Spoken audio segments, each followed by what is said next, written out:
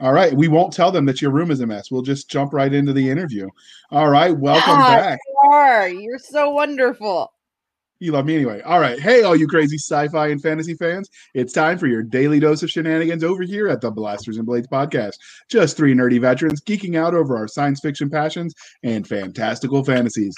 A place where magic is king, the sky is the limit, and space is the place. So without further ado, we're going to let our special guest, the legendary person that Doc knows, and it wasn't at a bar, Shane Gries, introduce himself. And I probably butchered that, didn't I? No, you got it right. Wow. Okay. Put that in your calendar. I know. My drill sergeant at basic training called me Gears, which That's is the cool. worst anybody's ever massacred my name. But to this day, I won't ever forget it. Great American he was, though. But yeah, my name's Shane Gries. Been on active duty the last 27 years as an infantry officer. First came in the Army 32 years ago with the Army National Guard. Served in Germany for 3 years, Korea for 9, did a year in Afghanistan, been down here in Australia for 2.5 years and counting. Served as a rifle platoon leader, scout platoon leader, rifle company commander, headquarters company commander, battalion S3, battalion XO, battalion commander, speechwriter, deputy chief of staff, and now I'm the U.S. Army attaché at the U.S. Embassy in Canberra, Australia, which is why I'm wearing this ridiculous outfit, because that's how they make us dress at the embassy. I thought it was because maybe a kangaroo had challenged you to a duel. Oh, no, don't mess with the Bucks. Those guys are stacked. I've heard. So Nothing is it as dangerous there as they say? To the land where everything is designed to kill a human. Just the saltwater crocs up north. All right. Are you having to wrestle those drop bears we keep hearing so much about? Yeah, they're nothing. They're good. All right. So the second part of this introduction, dear listener, is how we first found them. So I actually heard of and met Shane through the Galaxy's Edge community. But what about you, Doc? Tell me what booze was involved. I don't actually know that any booze was involved. So Shane was kind of infamous among the LibertyCon crowd, particularly with my friends James and Ginger, who I've known you for years and years and years. And so I knew many things about Shane before I actually ever officially met Shane. And yeah, that's how I met him, because not my being drunk, but everybody drunkenly telling me stories and going, "You have to meet Shane. Have you met Shane?" No, dude. This is my first year at the con. Oh, he's not in country right now. He's never in country. So even when it's not you and booze, there's booze involved. It's like there's a pattern here. Shh. Yeah. I like to start with B. Sadly, I'm sober 100% right now, though my job does involve drinking. Everybody's familiar with the Game of Thrones quote, "I drink and I know things." Well, that's what an attaché is. So in 2 hours, I have to start my marathon drinking and working routine. So I thought you caught me at an off moment right now. I see you're very upset by this. I thought that drinking was just implied with the infantry status. At least that's what they told us at Benning. That's right. Well, they said in this job I got to sacrifice my liver for freedom, but it's already well on its way. We appreciate your service, sir, and your liver. We appreciate it too. It salutes you right back. So, on to the religion questions. Babylon 5, Terra Nova, or Firefly? Firefly. Okay. Yeah. Just a series that I liked and I enjoyed. And then the movie that came out after that, due to the fan outrage of canceling the show. I know. But yeah, I've had a great time watching the series and the movie. Yeah, and enjoy the fans. The excitement generated around the show is something else. I mean, that is an insane fan base, insane and yes. my kind of people. Yes, they're very caring though. and very dedicated. And I thought the movie was a wonderful craft of storytelling because you didn't have to have known the series to watch it and enjoy it. But if you did know the series, you didn't feel like you were being beaten with this information that you already knew. Do you ever go to the brown coat ball? No. I was asking him. No, I have not. But I will say that one time I was at Dragon Con with my friend Doug Burby, and we may have run into the real Captain Mal and Wash slumming with us, drunk as shit. And they are a hoot in person. I'm here to tell you. I know how much booze Doug took to that con. That was many years back. Not but that con. Memorable. Yes, a literal trunk load from the Class 6, apparently. It was something. Now we're going to go with the polytheistic questions: Sword of Shannara, Wheel of Time, or Forgotten Realms. Yeah, or game I'm actually on this one. I'm not familiar with any of them. Okay, fine. So, how about Lord of the Rings? Pern is not sci-fi, you idiot. You did it. You did it. I'm clipping that. That's going on my ringtone. I got her to admit it's fantasy. I am going to kill you. It is sci-fi. She won a nebula. It's sci-fi. One word. Dragons. Fantasy. One word. 2 words. Genetic engineering. Sorry. Shane's like, I have no idea why they're arguing. That's fine. No, carry on, please. It's entertaining. So, Lord of the Rings, Game of Thrones, or Harry Potter then? I like Game of Thrones, even though the ending was shit on HBO. But No. They were beta testing it for Martin. So the books will have a better ending. In that case, fantastic. Did you ever listen to the Angry Staff Officer podcast where they broke all that stuff down? Like the failure but now I'm going to. They just take everything from like the logistics side and tell why everything about that movie is a failure from start to finish. It's glorious. Yeah, I gotta say, every time I watch the battles, I cringe. I get it; it's fantasy, but let's not discard tactics for goodness sakes. I mean, having people just run at each other with swords is dumb. Yeah. However, I've seen lieutenants do dumb things. Yeah. True story. So, since we like both science and fantasy, what was your first love though? Sci-fi or fantasy? Oh, sci-fi, easy. Yeah, I mean, I was a young kid in the 70s, and we were still putting men on the moon back in those days. And I remember as a little kid wanting to be an astronaut when I grew up, as a lot of us did. That was still, something in the national zeitgeist. People were talking about NASA all the time, and where we're going next, and then, Star Wars came out, and I remember being a 5-year-old kid, seeing it in the theaters, super excited, and that got me hooked. And then Battlestar Galactica came out soon after that, and yeah, I was set for life. Big sci-fi fan ever since.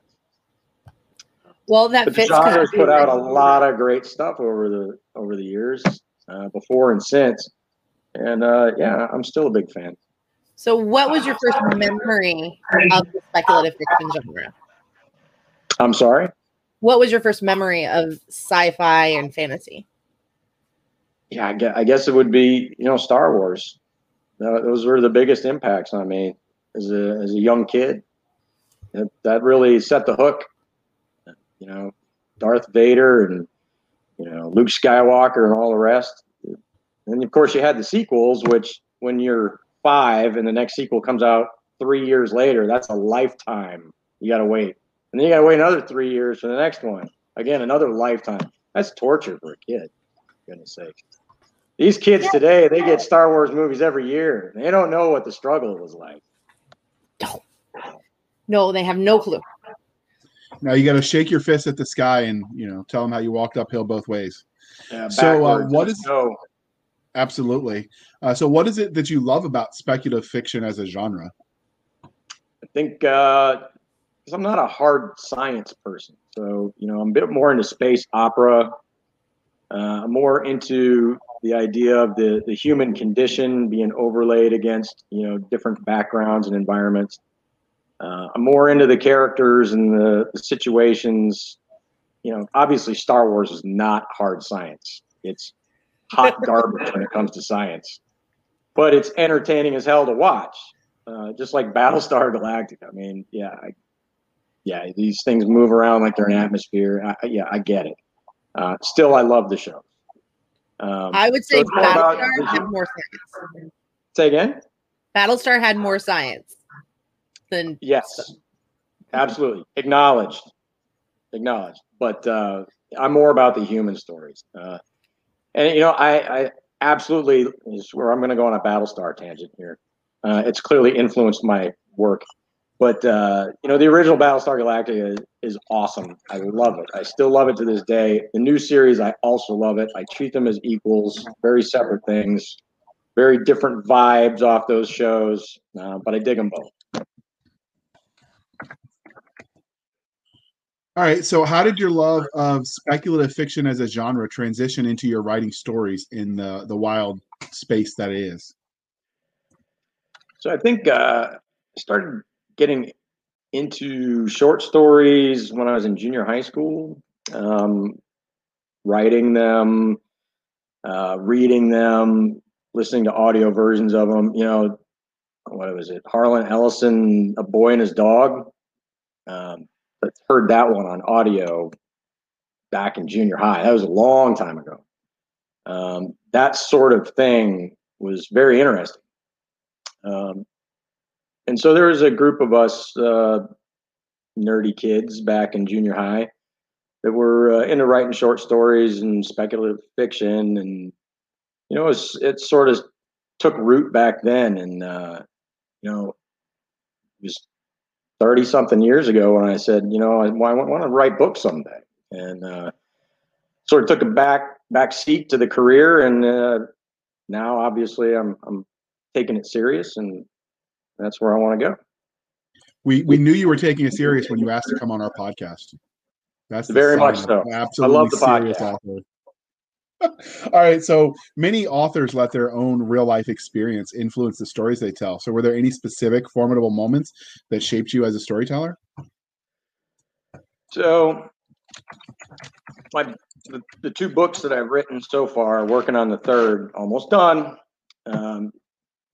My military career has clearly shown through in the writing. I'm a big military history nut. That comes through in the writing. The two are intertwined. The characters in my books are based loosely on people I've known over the years and some of the dumb shit that I've seen. Some of the great stuff too. If you read it, these books are very much oriented towards the veteran community. If you're a veteran, you're going to read my books and you're going to go, oh yeah, I know a son of a bitch just like that. Or I know this great person I used to work for just like that. It'll resonate because I'm drawing upon real people and real experiences when I write about these things. So yeah, it's all interwoven in there. Okay. You're muted, Not Doc. everybody in my books is bad, but a lot of them are. You're muted, Doc. I hate doing that. Okay, so you mentioned that you're in the Army, and that you've spent lots of time with the, I can't ever say that phrase without wanting to giggle. Your time in the big weenie and how it affects your stories you tell. Oh gosh. Yeah. So it's given me endless, infinite material to work with. Soldiers, NCOs, officers, they all are gold. The things that they do, you just, I don't even have to embellish some of the stories. I just change the names to protect the guilty. But I haven't done that exactly. It's fiction. I change it up a little bit, but holy moly, I wouldn't have Just so you don't get sued. Say again? Just so you don't get sued, if nothing else. Right. I have a writing project that I'm going to do in the future where I'm going to use a pen name just for that reason, because things might be a little too close to actual events. Stay tuned. Yeah, she laughs at the whole big green weenie thing, which came about because an officer always told us that that's what the Army was, because everyone got to bend over and take it. Oh, and I never forgot that expression. Yep. Oh no, it's so accurate. We did have one soldier who tried to turn in his 2 weeks notice. Of course. Wait. Did it work? Why didn't I think of this? Oh, it didn't work. And he's like, and he just didn't come in. He's like, well, I turned in my 2 weeks notice. I had, when I was battalion commander of 148 Infantry, a basic training battalion, we had 2 go AWOL. And they got their legal advice from a website on the internet, because the internet knows everything. And so they learned that if they went AWOL and they were gone for 30 days, they'd be dropped from the rolls. They also learned on said website that if they drove down to Fort Sill, Oklahoma, and turned themselves in after drop from the rolls, that the Army would just process them out. And that would be the end of it. I mean, eventually. That's what usually happens, except when I'm the dick battalion commander and I sent people out there to bring them back so I could court-martial them, much to their chagrin. So the key takeaway is, don't believe anything you read on the internet and assume that your battalion commander is a dick. You'll be fine. That's why, as a good sergeant, I avoided the BC like he had the plague. As most of them do. I thought it was because of your habit of getting demoted. I mean, that only happened 3 times. And to be fair, being a corporal sucked anyway.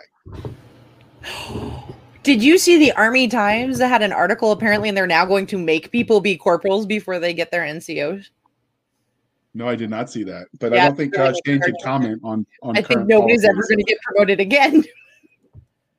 Well, the second time they realized that I wasn't going to hold corporal, so they just made me a sergeant instead, because, you know, that's going to work out for everybody. I guess it's true. If you mess up enough, they'll promote you. Shane's got no comment on that one. So, luck and timing. So, does it affect how you engage as a reader with the stories you read?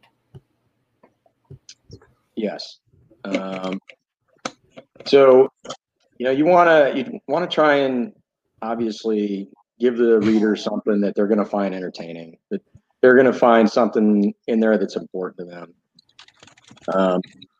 You don't want to just, you know, everybody knows you don't want to do info dumps, and you don't want to get too technical, and you want to have something that people appreciate, that people can sort of get into, and it sparks an emotional response. And I think that's hard to do as a writer, but I think that's the ultimate goal as you put a story together.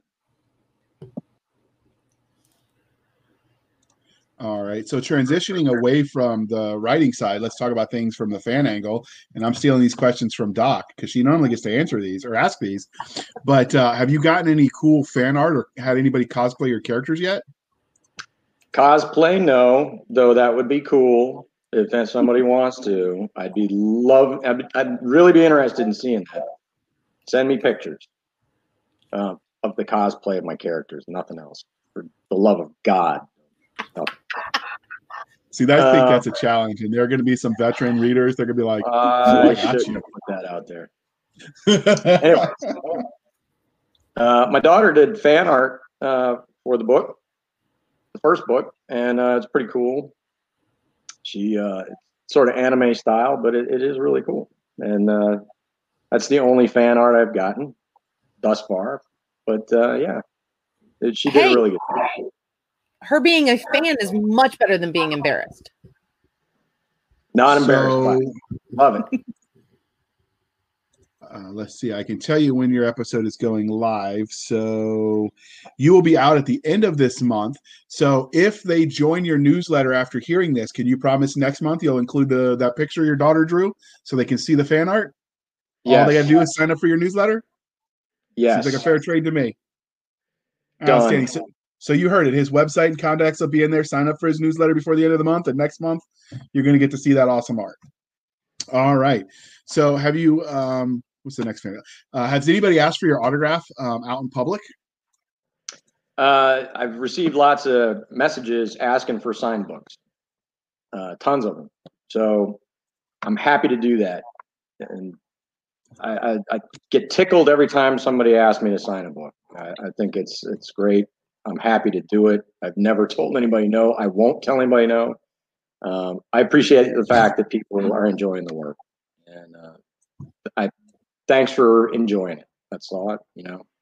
I put a lot of time and effort into it, and I'm glad people like it. So we want to know what the people like then. So can you give us the Reader's Digest version of everything you've written? So right now I'm working on my first series. I finished the first 2 of 3. The third one's almost done. I should have that finished up, I think, the end of this month. The manuscript, anyway. Probably won't be out published street legal for a bit. But what it's about is a couple of human civilizations. I don't have any aliens in this, though I do mention there was some contact at some point. But you have an advanced human civilization that is on the losing end of a war, and they run off to try and find some place to hole up for a while. They find a distant planet that they believe has been forgotten about, that used to be inhabited by humans. They show up, it still is. But these people have 1950s level technology, and now you have a spacefaring civilization shows up. Most of them are starving. Their spaceships are falling apart. They have nowhere else to go. So they make contact. And there are factions within this spacefaring star nation that are fighting with each other over the future of their people, whether or not to integrate peacefully with the people, these primitive people of this world, or to take over. And that's where the conflict is in the story. How these factions fight with each other for dominance, and how they interact with these people who up until now are just minding their own damn business until these space people showed up, and now they want to be included. And not necessarily everybody in this world wants them there. So it's an interesting tale, and lots of bloody violence. The best kind of violence. The best kind of violence. Indeed. You got to unmute to ask your questions, by the way, just in case you forgot. Thank you. Details. So we're here. You get the premise. Was it overindulging in grog, Ouija boards, psychedelics? Obviously not psychedelics. Sorry, expired candies. Yeah. Oh, was it too many sleepless nights going to school? No, I was gonna do an alternate history. That's how it started. I'm a big history nut, as I told you before, and I had just gotten done touring a couple of battlefields on the Korean Peninsula, and I learned a lot. And it kind of inspired me, and I thought, well, I want to maybe write an alternate history. And I started writing that. And then it sort of expanded into, well, what if this planet was kind of paralleling human history in their 1950s technology, and these space people showed up? And how would that play out? And it sort of grew legs from there. And that was the genesis. That was the kernel that started growing, and turned into this big, long story. And, I hadn't written a novel before. And for some dumb reason, I decided to write a series as my first outing, which, boy, howdy, I do not recommend that to anybody. But it's been fun and it's been a learning experience, and I'm loving every minute of it. But what really got me right was my wife told me I needed to get a hobby, and I figured this was a good way for an outlet for some of my energies. So that's where it started. I've noticed the pattern of our.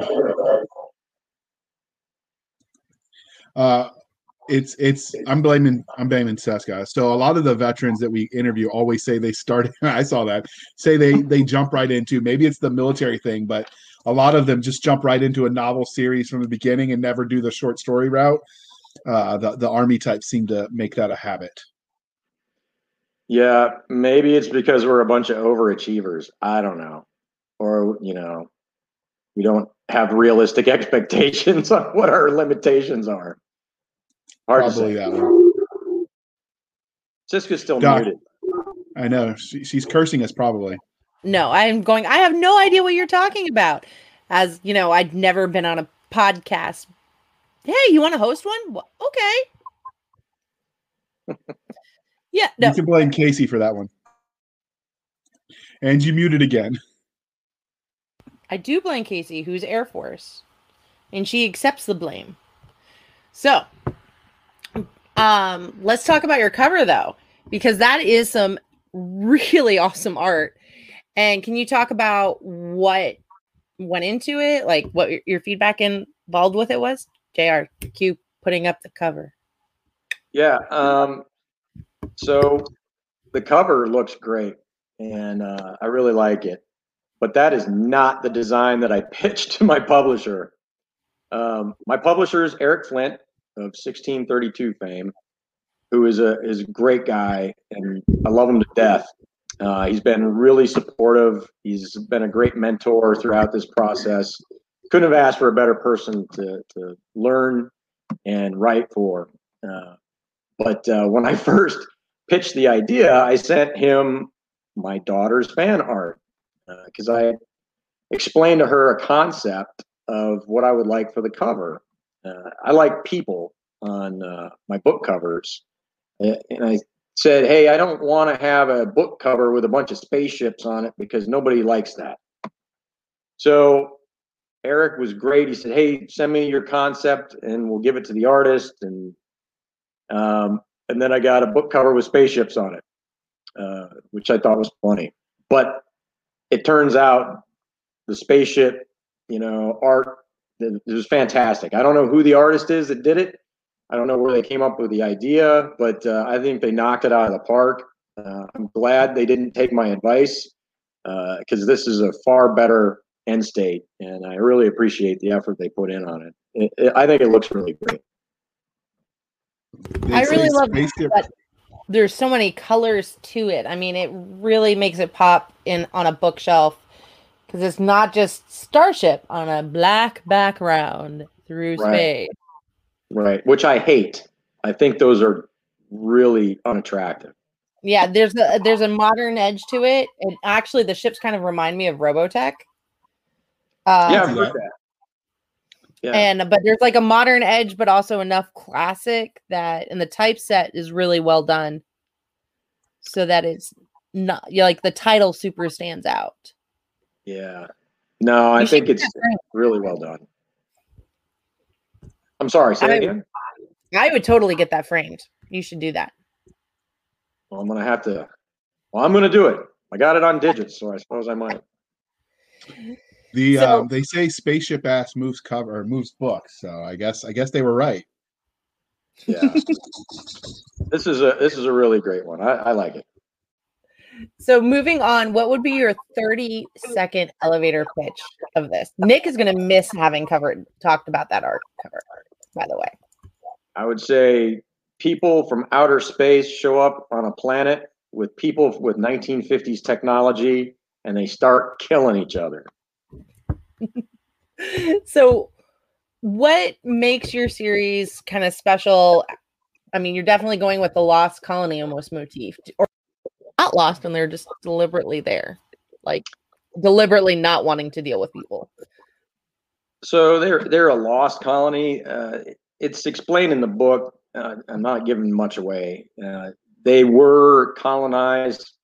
They were an advanced society on there, part of this Federation of Worlds, if you will.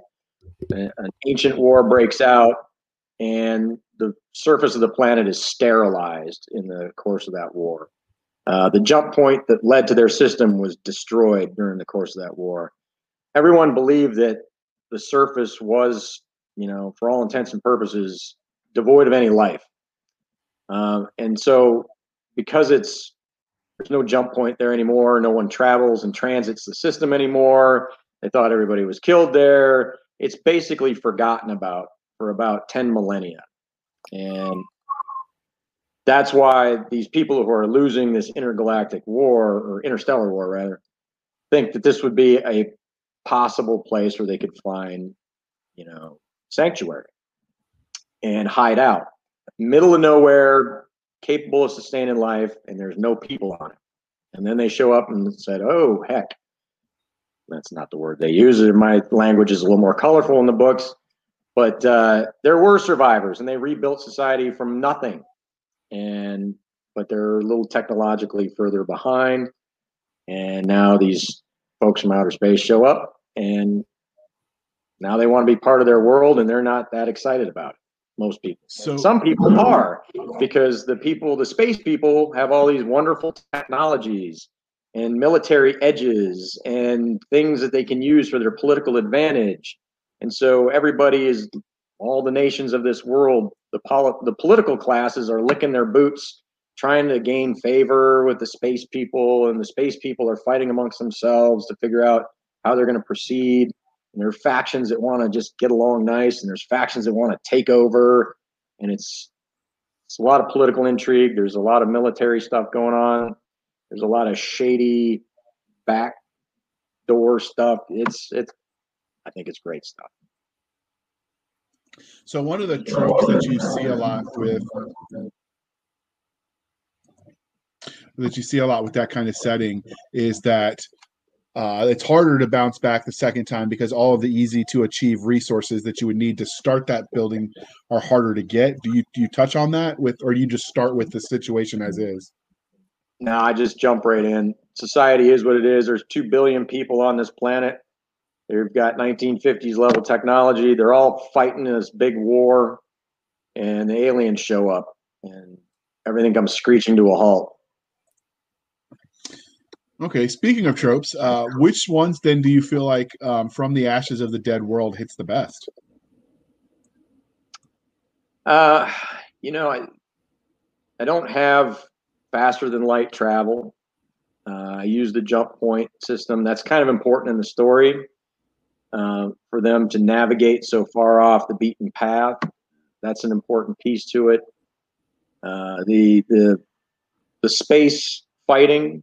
I do the relativistic space fighting. You don't have fighter planes in outer space like Star Wars. I try to give a nod to actual science, even though I'm not wedded to it, and I'm definitely not a scientist or a physicist or any of those other ists out there.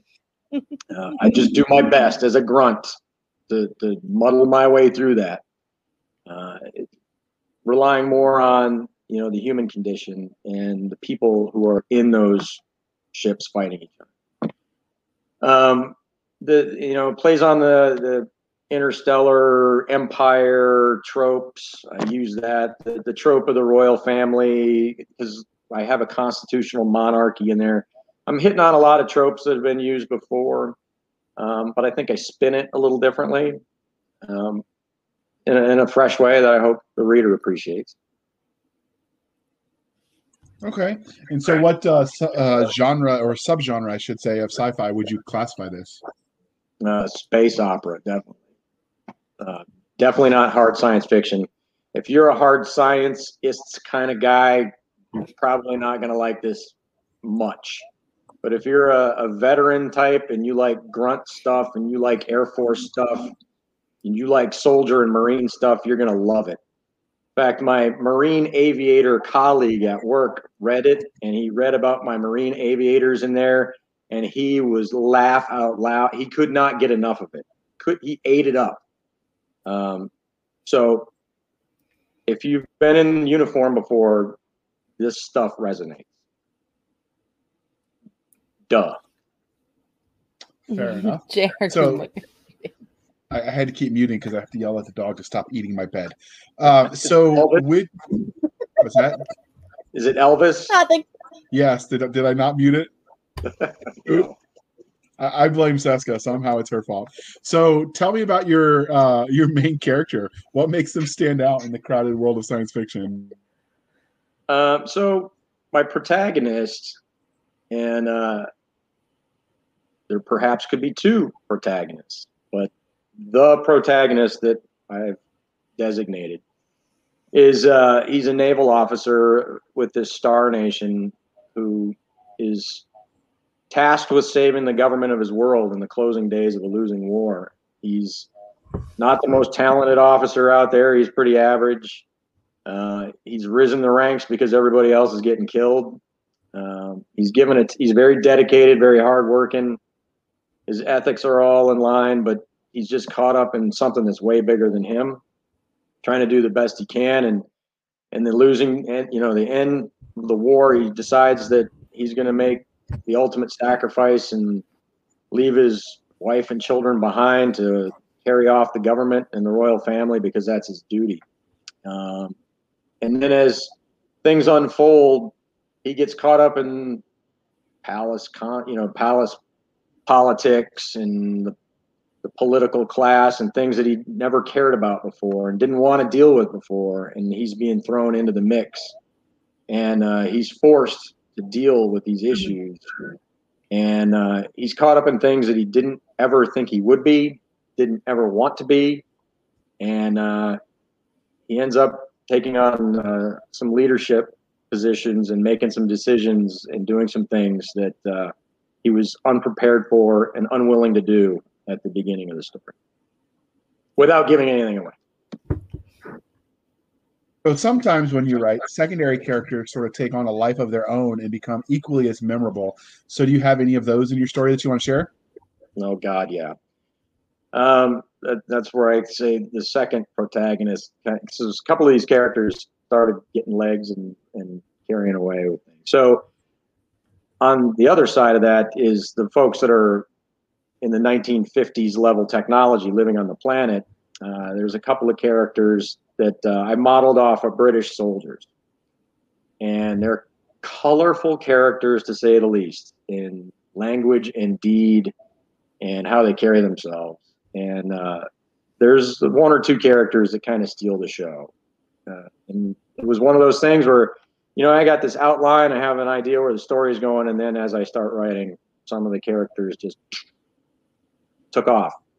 And pretty interesting guys. They're definitely grunts. They're lower enlisted guys. Those are the most fun, I think, to write about. My most colorful characters in the series are my fighter pilots, who are basically aviator grunts, and my real grunts on the ground. And they're the most fun. They're the most colorful. They're the most interesting. Let's just put it that way. I think the most colorful is accurate to life. They'll resonate. If you've been around these kind of people, you'll recognize them. So do you have any actual bad guys in the story? Oh, yeah. So the bad guys are also military officers who are driven by power and politics. People who believe that they know better than everyone else and are better suited to chart a course for everyone else. But, doesn't matter how they get to this position of power. It's all a means to an end. They believe whatever they need to do to get there is fine, because once they're in charge, they're going to do the right thing for everybody because they know better. And horrible things are done because they believe, well, yes, these are bad, but the things I can do well once I get into power, well, it'll all even out in the end. It never seems true. Yeah, your bad guys have all rationalized evil things in order to achieve the greater good in their own mind. So if your characters met you in a back alley and they knew who you were and what hell you've treated them to, how would you see that playing out? The protagonists, the good guys, we'd get stinking drunk together. Probably have a great time. The antagonist would probably put a bullet in the back of my head. Well, at least that's quick, right? Merciful, which is more than I can say for some of his other victims. So I don't give that away. Since we've talked about characters, what is your favorite character archetype? Oh, usually the the slacker type. I love the slacker type. I don't know why, because I'm not one, but there's something about the slacker that I love. I just can't get enough of them. Would the enlisted people that have worked for you along the way say the same thing about you? About me? Yeah, about you loving the slackers. Oh, no, probably not. Okay. Or they wouldn't know that I love the slacker, because sometimes you gotta, you love the slacker, but at the same time, hey, you got caught. You got to live up to the consequences. I didn't make the rules. I still love you, but I got to punish you. That sort of. All right. So, what can you tell us about the larger universe? So, in many stories and series, the good ones anyway, the worlds where the story is told is as much a character as a protagonist. You've sort of given us the setup of the larger conflict, but what can you tell us about the planet where this is all happening? So, well, where the story plays out, this planet is very isolated. It's in the middle of, nowhere as far as the rest of the universe is concerned. It's off the beaten path. There's no trade routes going through there. There's no jump points. It's just a forgotten rock in the middle of nowhere, which is precisely why these folks try to go there for oasis, for sanctuary. This is a place where they can go and hide. The rest of the universe is thousands of settled worlds with, huge governments, large empires, many of them, just interacting with each other on a massive scale. This is just a backwater forgotten about in the middle of nowhere, which is why they go there, and that's where the friction starts. That's where your conflict is generated. And then you've got a bunch of people that are on this world that ask themselves, nobody asked you to come here, and we don't want you to stay. And that's how it sort of plays out. Okay. So from the ashes of a dead world is clearly part of the series. You've told us that there are currently 2 books out with the third one almost-ish done. But what's next for them after this trilogy? So I want to move on to writing in somebody else's universe. I've already told Doug Burby and Mel Todd that I'd be writing a book in their universe. They've got an urban fantasy series. Yep, the Blood Wars series. I've got a story in mind, and I started writing on it a year ago. I kind of put it on the back burner so I could finish this series. But I will be writing a book in the Blood Wars series soon. It'll be, again, very army-centric. A lot of gritty combat stuff in there. But I'm looking forward to that one. After that, I've got my own little project that I'm looking forward to. The military does not have a doctrine for fighting in megacities, so I want to write a novel about fighting in megacities in the near future, and kind of illustrate why we ought to have a doctrine for fighting in megacities. I can write professional papers all day long. Nobody reads them. But you write a novel and people read those. So I want to weave that narrative into a novel. And then I have another project after that. So I got a few in the queue. We have a strategy. It's 3 words: rods from God. No more megacity. Sure. That could be the direction. Who knows? All right, Doc, next one is you. Oh, you're so weird, JR. So every literary universe has its own internally consistent rules of science and technology. What sort of tech can we expect to see from the books? I mean, we know 1950s is from the planet, but what about, ETs? Well, extraterrestrials are not in this series. Okay. So but they're not from, okay, nobody's from Earth, really. Yeah. So I do mention them in the first book. There is a nod to a war in the distant past with aliens. And then I do discuss the jump points are alien technology that basically human beings have learned to use, but haven't really learned to master. So those were inherited over time. But again, that's an important plot point. I don't want to give too much away. So not a lot of extraterrestrials discussed in the book, though they are talked about a little bit in passing. I wanted to keep this human on human interaction. As far as the technology goes, you've got starships, intergalactic travel, interstellar travel. I keep it relativistic. I don't, again, have faster than light travel with the ships themselves, but they use the jump points to achieve the same effect. But that creates the issue of if there's no jump point there, then they don't necessarily go that way, and it affects trade routes, military tactics, and operational considerations, and so forth. You're muted. Are these pew-pew chemical weapons, or are they lasers? So I got all kinds.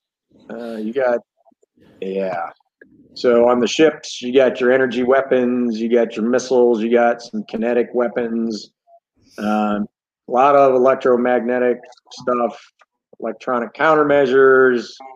Then you have strike fighters and pursuit squadrons and electronic warfare packages. And then, of course, you've got your infiltration forces with Marines and soldiers and armored suits. And those guys, boarding parties get on ships, and they're not above using chemical weapons and dropping nerve gas in compartments to kill people and flame units. And, you name it, it's all in there. It's all on the table with a couple of glaring exceptions. They've got their own version of the Geneva Convention. 2 things that are off the table is we don't destroy planets anymore, and we don't destroy jump points anymore. Those are too valuable for humanity, so those are off the table. Those are big no-nos. But everything else have some standards. You gotta have the standards, right? Right. You gotta have some standards. So, of all your technology, which one is the one that you would want the most for daily use? Yes.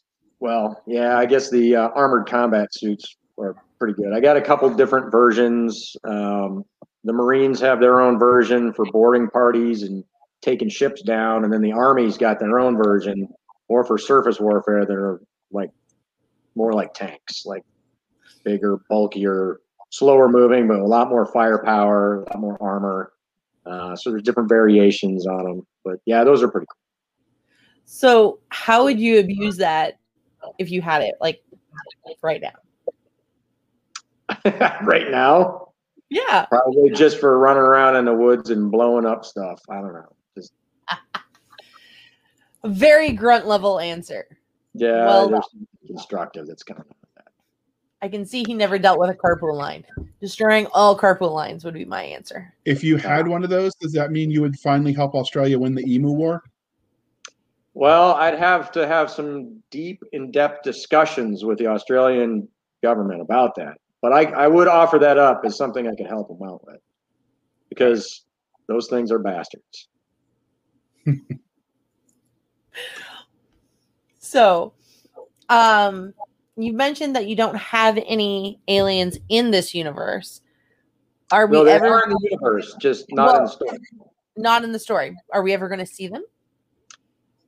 If I do another series in this universe, perhaps. Okay.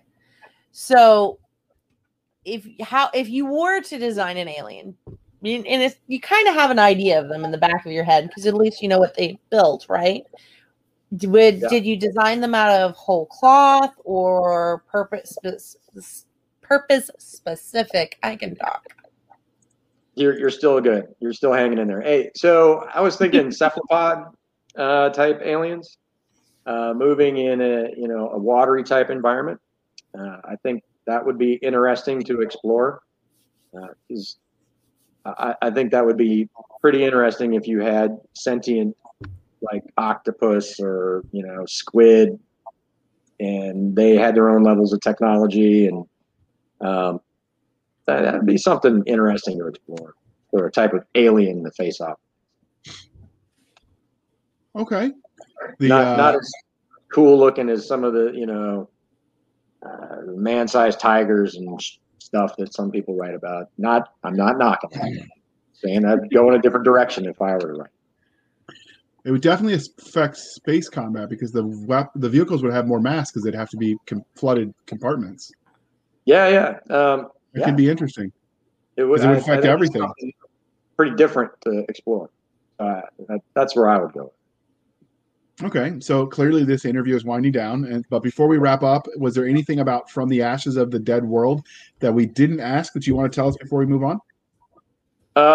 Just buy it. That's a good answer. Love it. You'll love it. Buy it. So is it in all formats, or is it just ebook and paper right now? Just ebook and paperback. You can get it on Amazon, or you can go to ringoffirepress.com, Eric Flint's website, and you can get ebook versions of that are not associated with Amazon. Whatever's most convenient for you. Any plans to do audio version at some point? Actually, I've been in discussions with Eric about that, and he's working on some different. The way they go about doing audio books, there's different options. So he's experimenting with it right now. My series is on the short list once he figures out which direction he wants to go with audiobooks. So I will say I'm pretty sure we're going to have an audiobook out eventually, but that's not totally confirmed. Okay. So for people who might not know who you are, we did promise them that they would get a copy of that picture if they joined your newsletter. So can you tell all those people that are sitting on the edge of their seat waiting to know how they sign up, how they can find you? ShaneGries.com. Okay. Come on over. And we'll square that away. All right. That makes it easy. Any other socials that you use, or just that? Just that one. Well, you can find me on Facebook too. I'm out there. I do have a social media presence, and I'd love to interact with folks that are interested in the work. So.